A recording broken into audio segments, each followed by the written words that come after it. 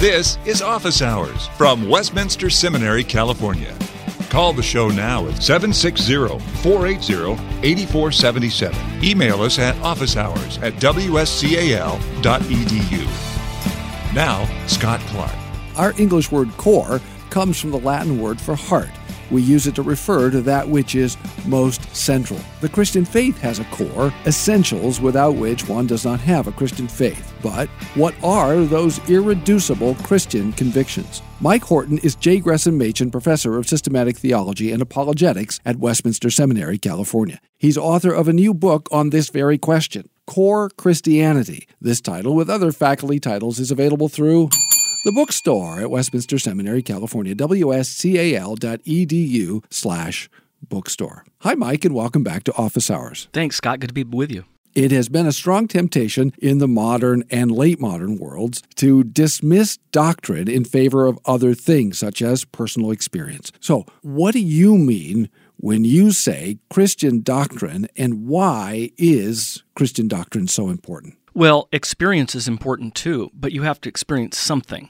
And the degree to which your doctrine is vague is the degree to which your experience will be vague and shallow. So we mustn't set doctrine at loggerheads with experience. It's the doctrines that give us certain experiences. You think of the Apostle Paul after climbing the alpine summit of the great doctrines of grace, says, "What shall we say then in response to these things? If God is for us, who can be against us?" And the rest of it is like a hymn. Or after going through the doctrine of election, he says, "Who has ever given anything to God that he should repay him? For from him and to him and through him are all things, to whom be the glory forever and ever. Amen." You know, it's like a mountain climber ascending this beautiful summit and then looking down upon the vista that he's climbed and just being enraptured by the view. That is Christian experience. We read the Bible in church rather than the Bhagavad Gita because our experience is Bible-shaped, not Veda-shaped.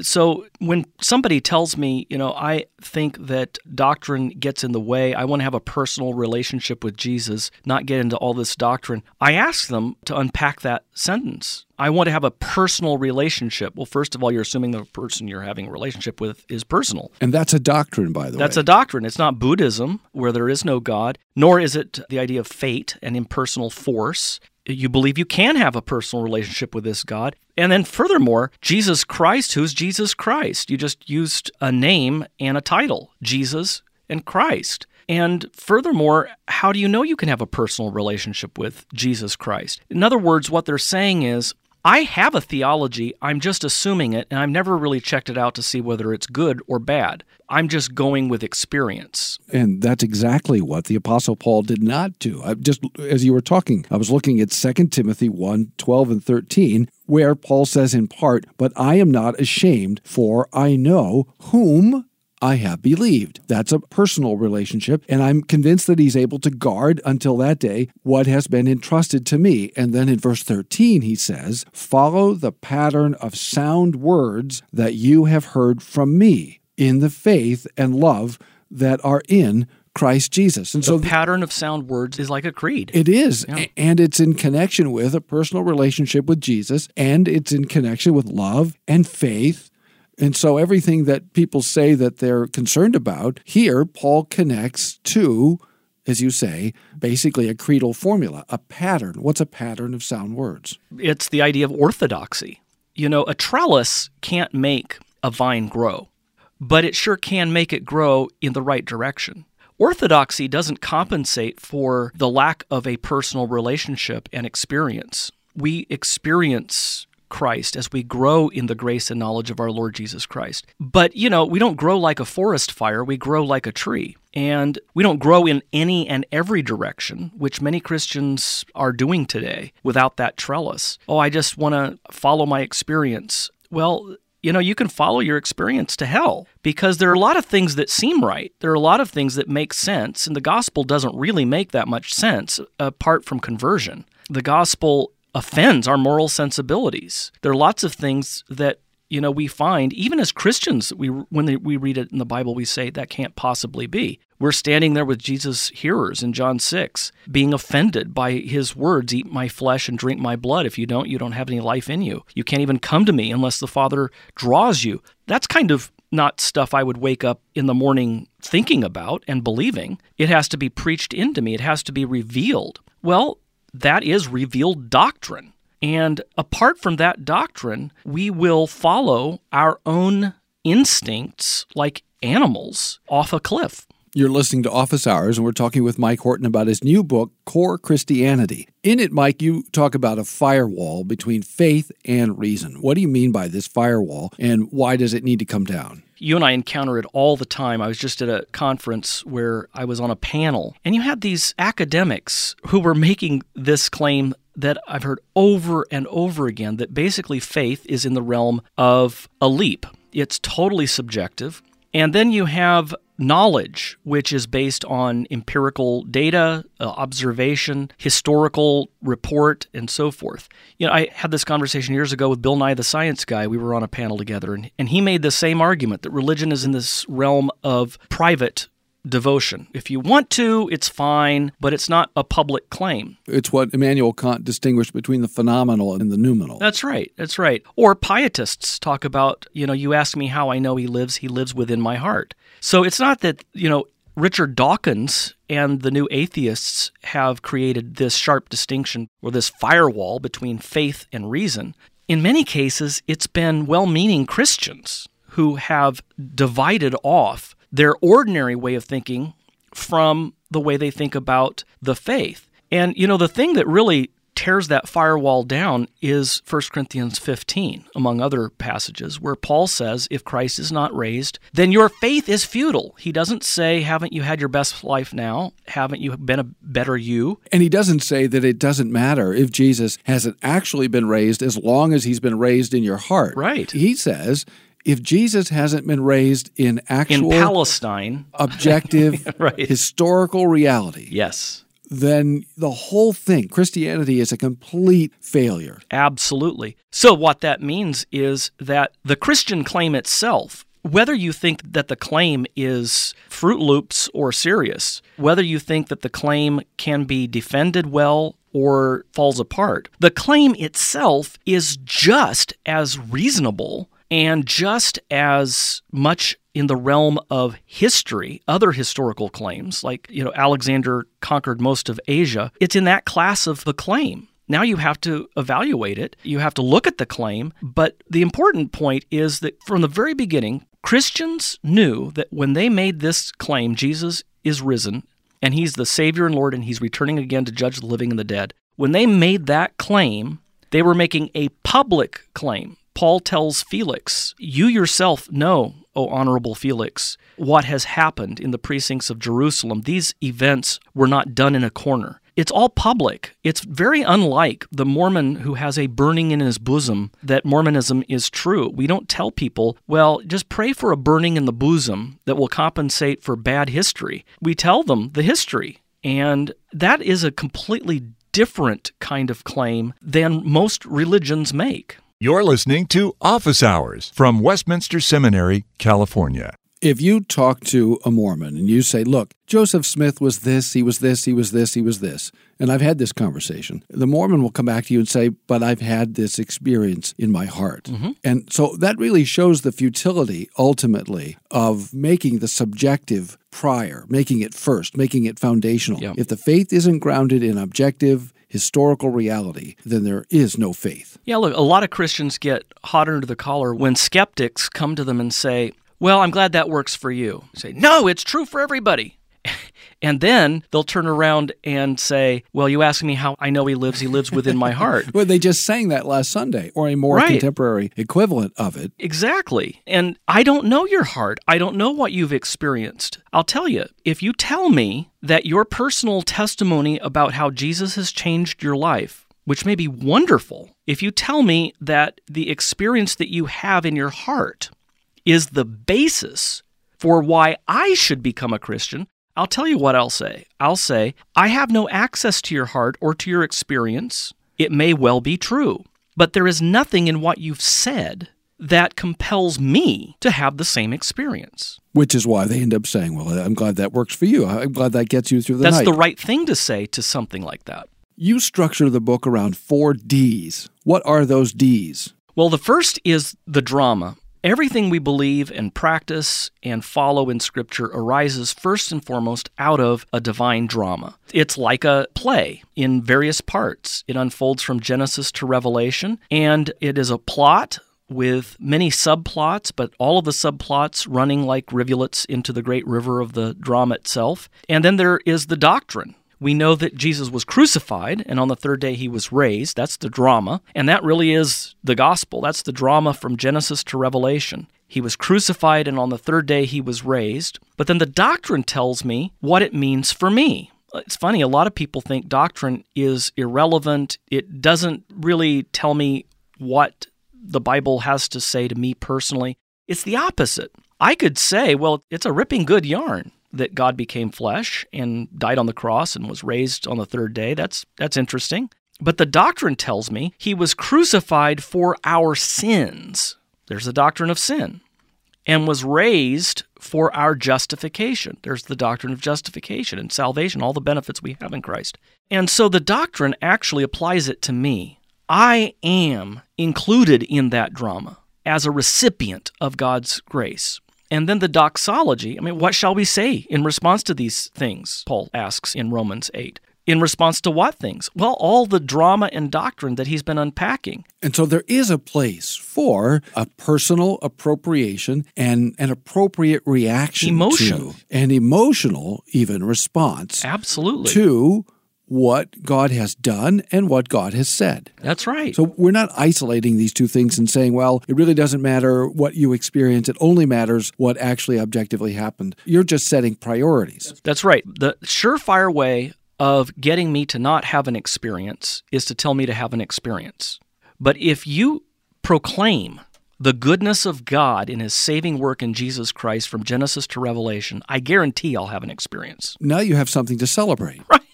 What does doxology mean, literally? Praise, giving praise, thanksgiving to God. But you've got to have something to praise Him for. Many of us have been in services, well-meaning services with brothers and sisters who sing pieces of a psalm over and over again. We love you, we serve you, and then you go back to these Psalms and you realize that the psalmist has told the whole history of redemption or a piece of that history of redemption. Here's what God has done. Therefore, I will praise Him.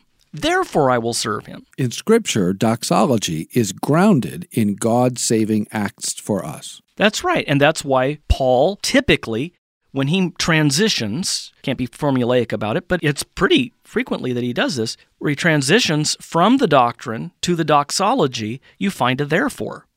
Therefore, in view of God's mercies, and that leads us to the last D, discipleship. In view of God's mercies, okay, we've gone through the drama, the doctrine. I'm thinking of Romans especially as a summary of this, but the doxology, where he's just standing on the mountaintop looking at the vista, praising God, lost in worship. Therefore, Romans 12, in view of God's mercies, let us present our bodies as living sacrifices, no longer being shaped into the pattern of this world's way of thinking, not just feeling, but thinking, but being transformed by the renewing of our minds through the Word of God. So it really does have to start with the renewing of the way we think about things. And then our hearts change.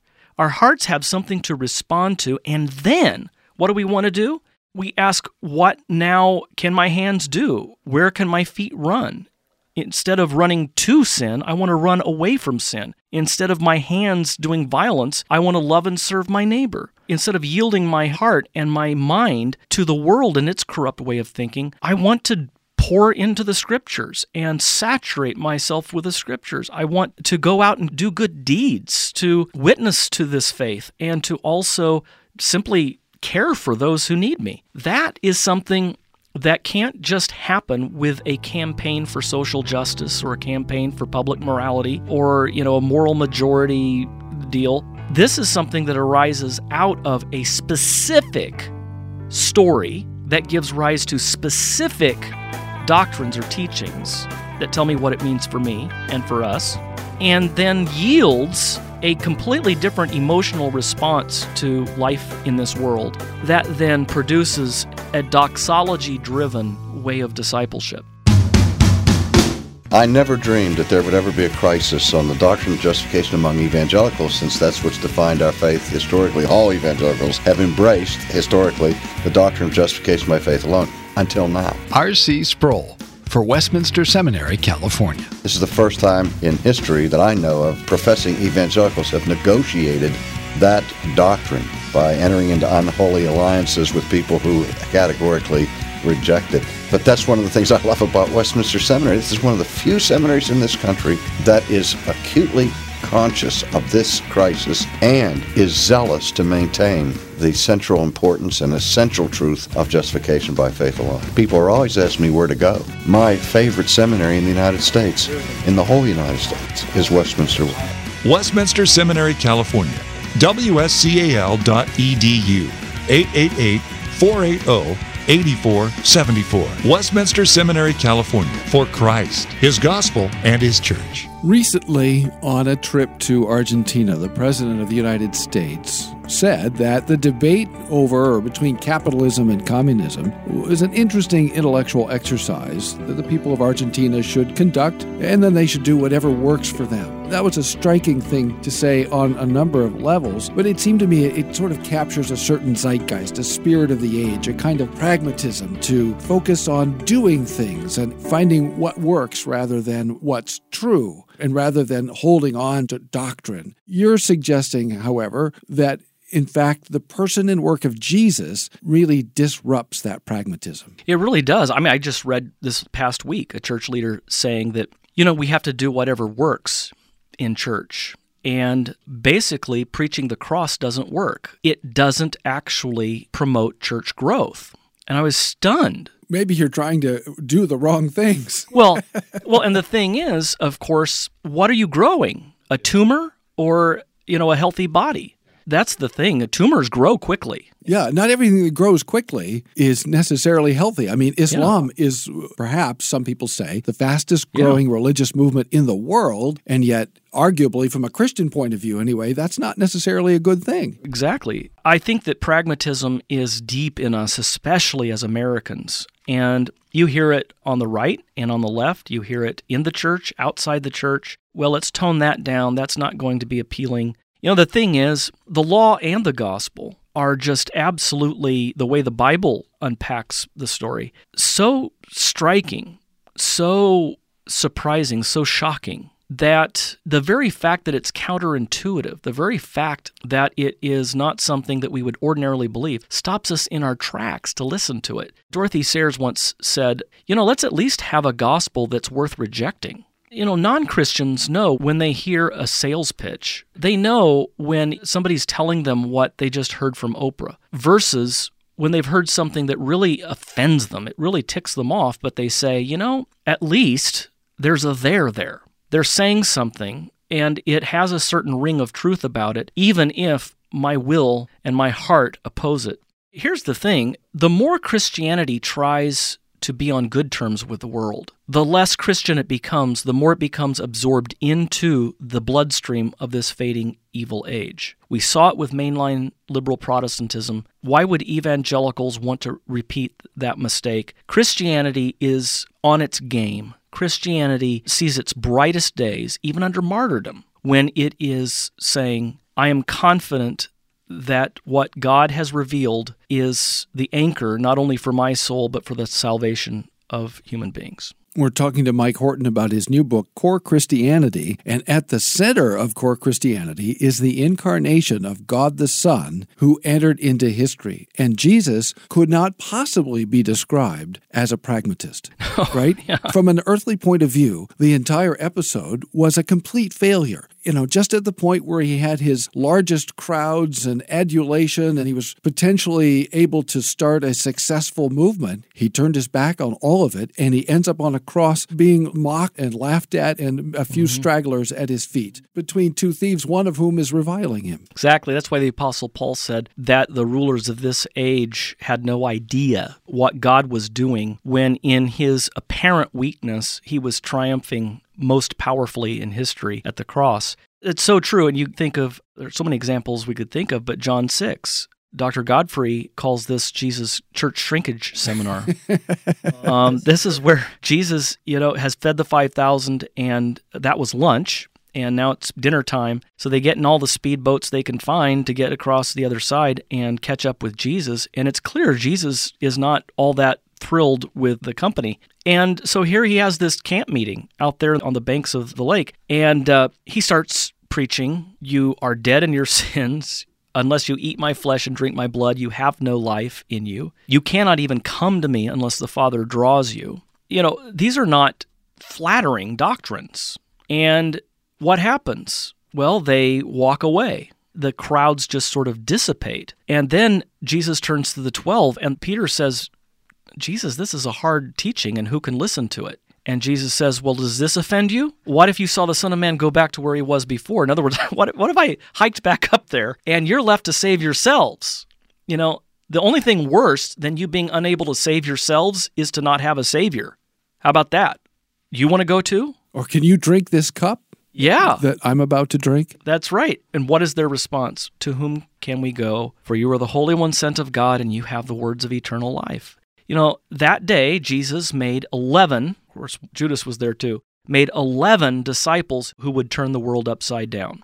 Everyone else was gone. Whose message was that a certain rabbi from Nazareth was crucified, that he was buried, that he was really dead, he was buried, and that he was raised on the third day. That's right. And not only that a certain number of days later, he was ascended, and we saw him go, and now he's quite unpredictably, in a sense, reigning over everything that is, and that he is God the Son, incarnate, true man, true God, and the second member of the Trinity, and he's returning again, and he's going to establish a glorious new heavens and new earth. Never could have seen that on that other side of the Emmaus Road. Jesus catching up after his resurrection with the two dejected disciples. He says, "Why are you so downcast?" And they say, "Well, are you the only one in Jerusalem who doesn't know about what has just transpired?" Explained the crucifixion of Jesus and said, "And we thought he was the one who would redeem Israel." And then Jesus, starting with Moses and all the prophets, explained himself from all the scriptures. In other words, that he was the point of that whole unfolding drama. And their hearts burned within him as he opened up the scriptures. Then he allowed them to recognize him as he broke the bread and gave them the wine. So it's really crucial that we understand that even for the disciples,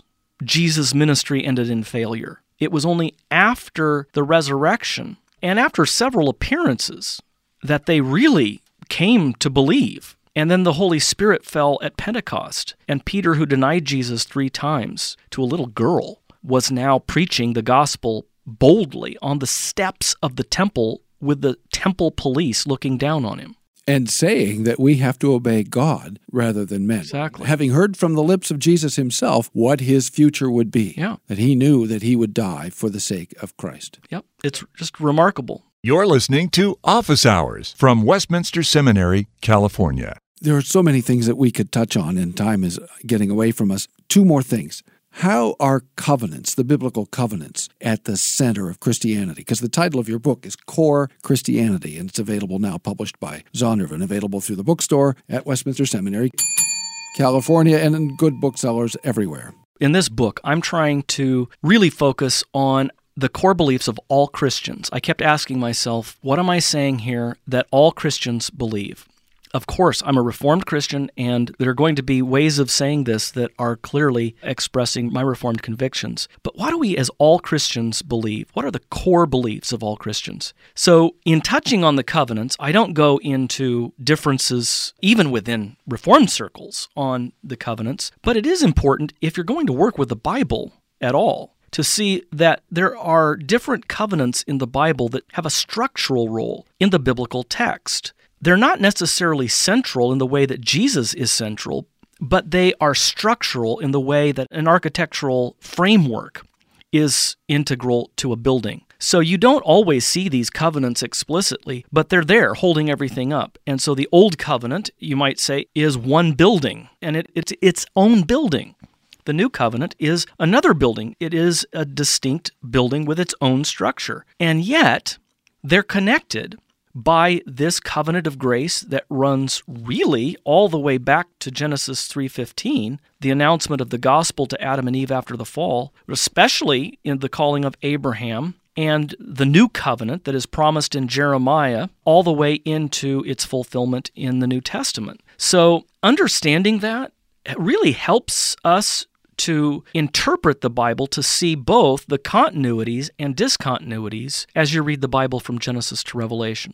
And the last thing that I want to touch on is something that we've already hit on, but I want to go at it one more time just so the listener sees how important it is to you and to what you're saying in core Christianity. And that is that of the 4 Ds, the last is discipleship, and that all of this doctrine and the drama that you were just sort of surveying for us, all of that and the doxology, it all flows into a new life in Christ, a life of discipleship. Right. I think, Scott, one of the reasons people think that doctrine is boring is because it is, in the way that it's often taught. Doctrine by itself, kind of unhooked, unhinged from the drama, is like a skeleton without skin and bones and blood circulating, pulsing through its veins. Doctrine unhinged from doxology is kind of the grim assent to these facts and pass this theological exam and you'll be fine. You have to see that doctrine is always looking back, grounded in the drama, and always looking forward to thanksgiving and discipleship, our life in the world. And once we, I think, make these connections and see doctrine as integral to all of that, we begin to realize this is what we were made for. This is the engine. Doctrine is the engine of our worship and of our lives, our following Christ. You know, there are a lot of people, maybe some listeners who say, I hear all the time, follow Jesus, pray more, read your Bible more, do more, pray more, evangelize more, do more good deeds to your neighbor, so forth. Again, it's like just being told to praise without any reason to praise. And this isn't the way the apostles give their imperatives. I've mentioned before, Paul saying, in view of God's mercies, present your bodies as a living sacrifice. That's the connection that we should be looking for. If you don't have any vista to view the mercies of God, in view of the mercies of God, if you don't have that, then the next part, present your bodies as a living sacrifice, will be firmly planted in midair. Thanks for listening to Office Hours from Westminster Seminary, California. Don't miss an episode. Subscribe now to Office Hours in iTunes. Find all the shows at wscal.edu/officehours. Copyright Westminster Seminary, California. All rights reserved.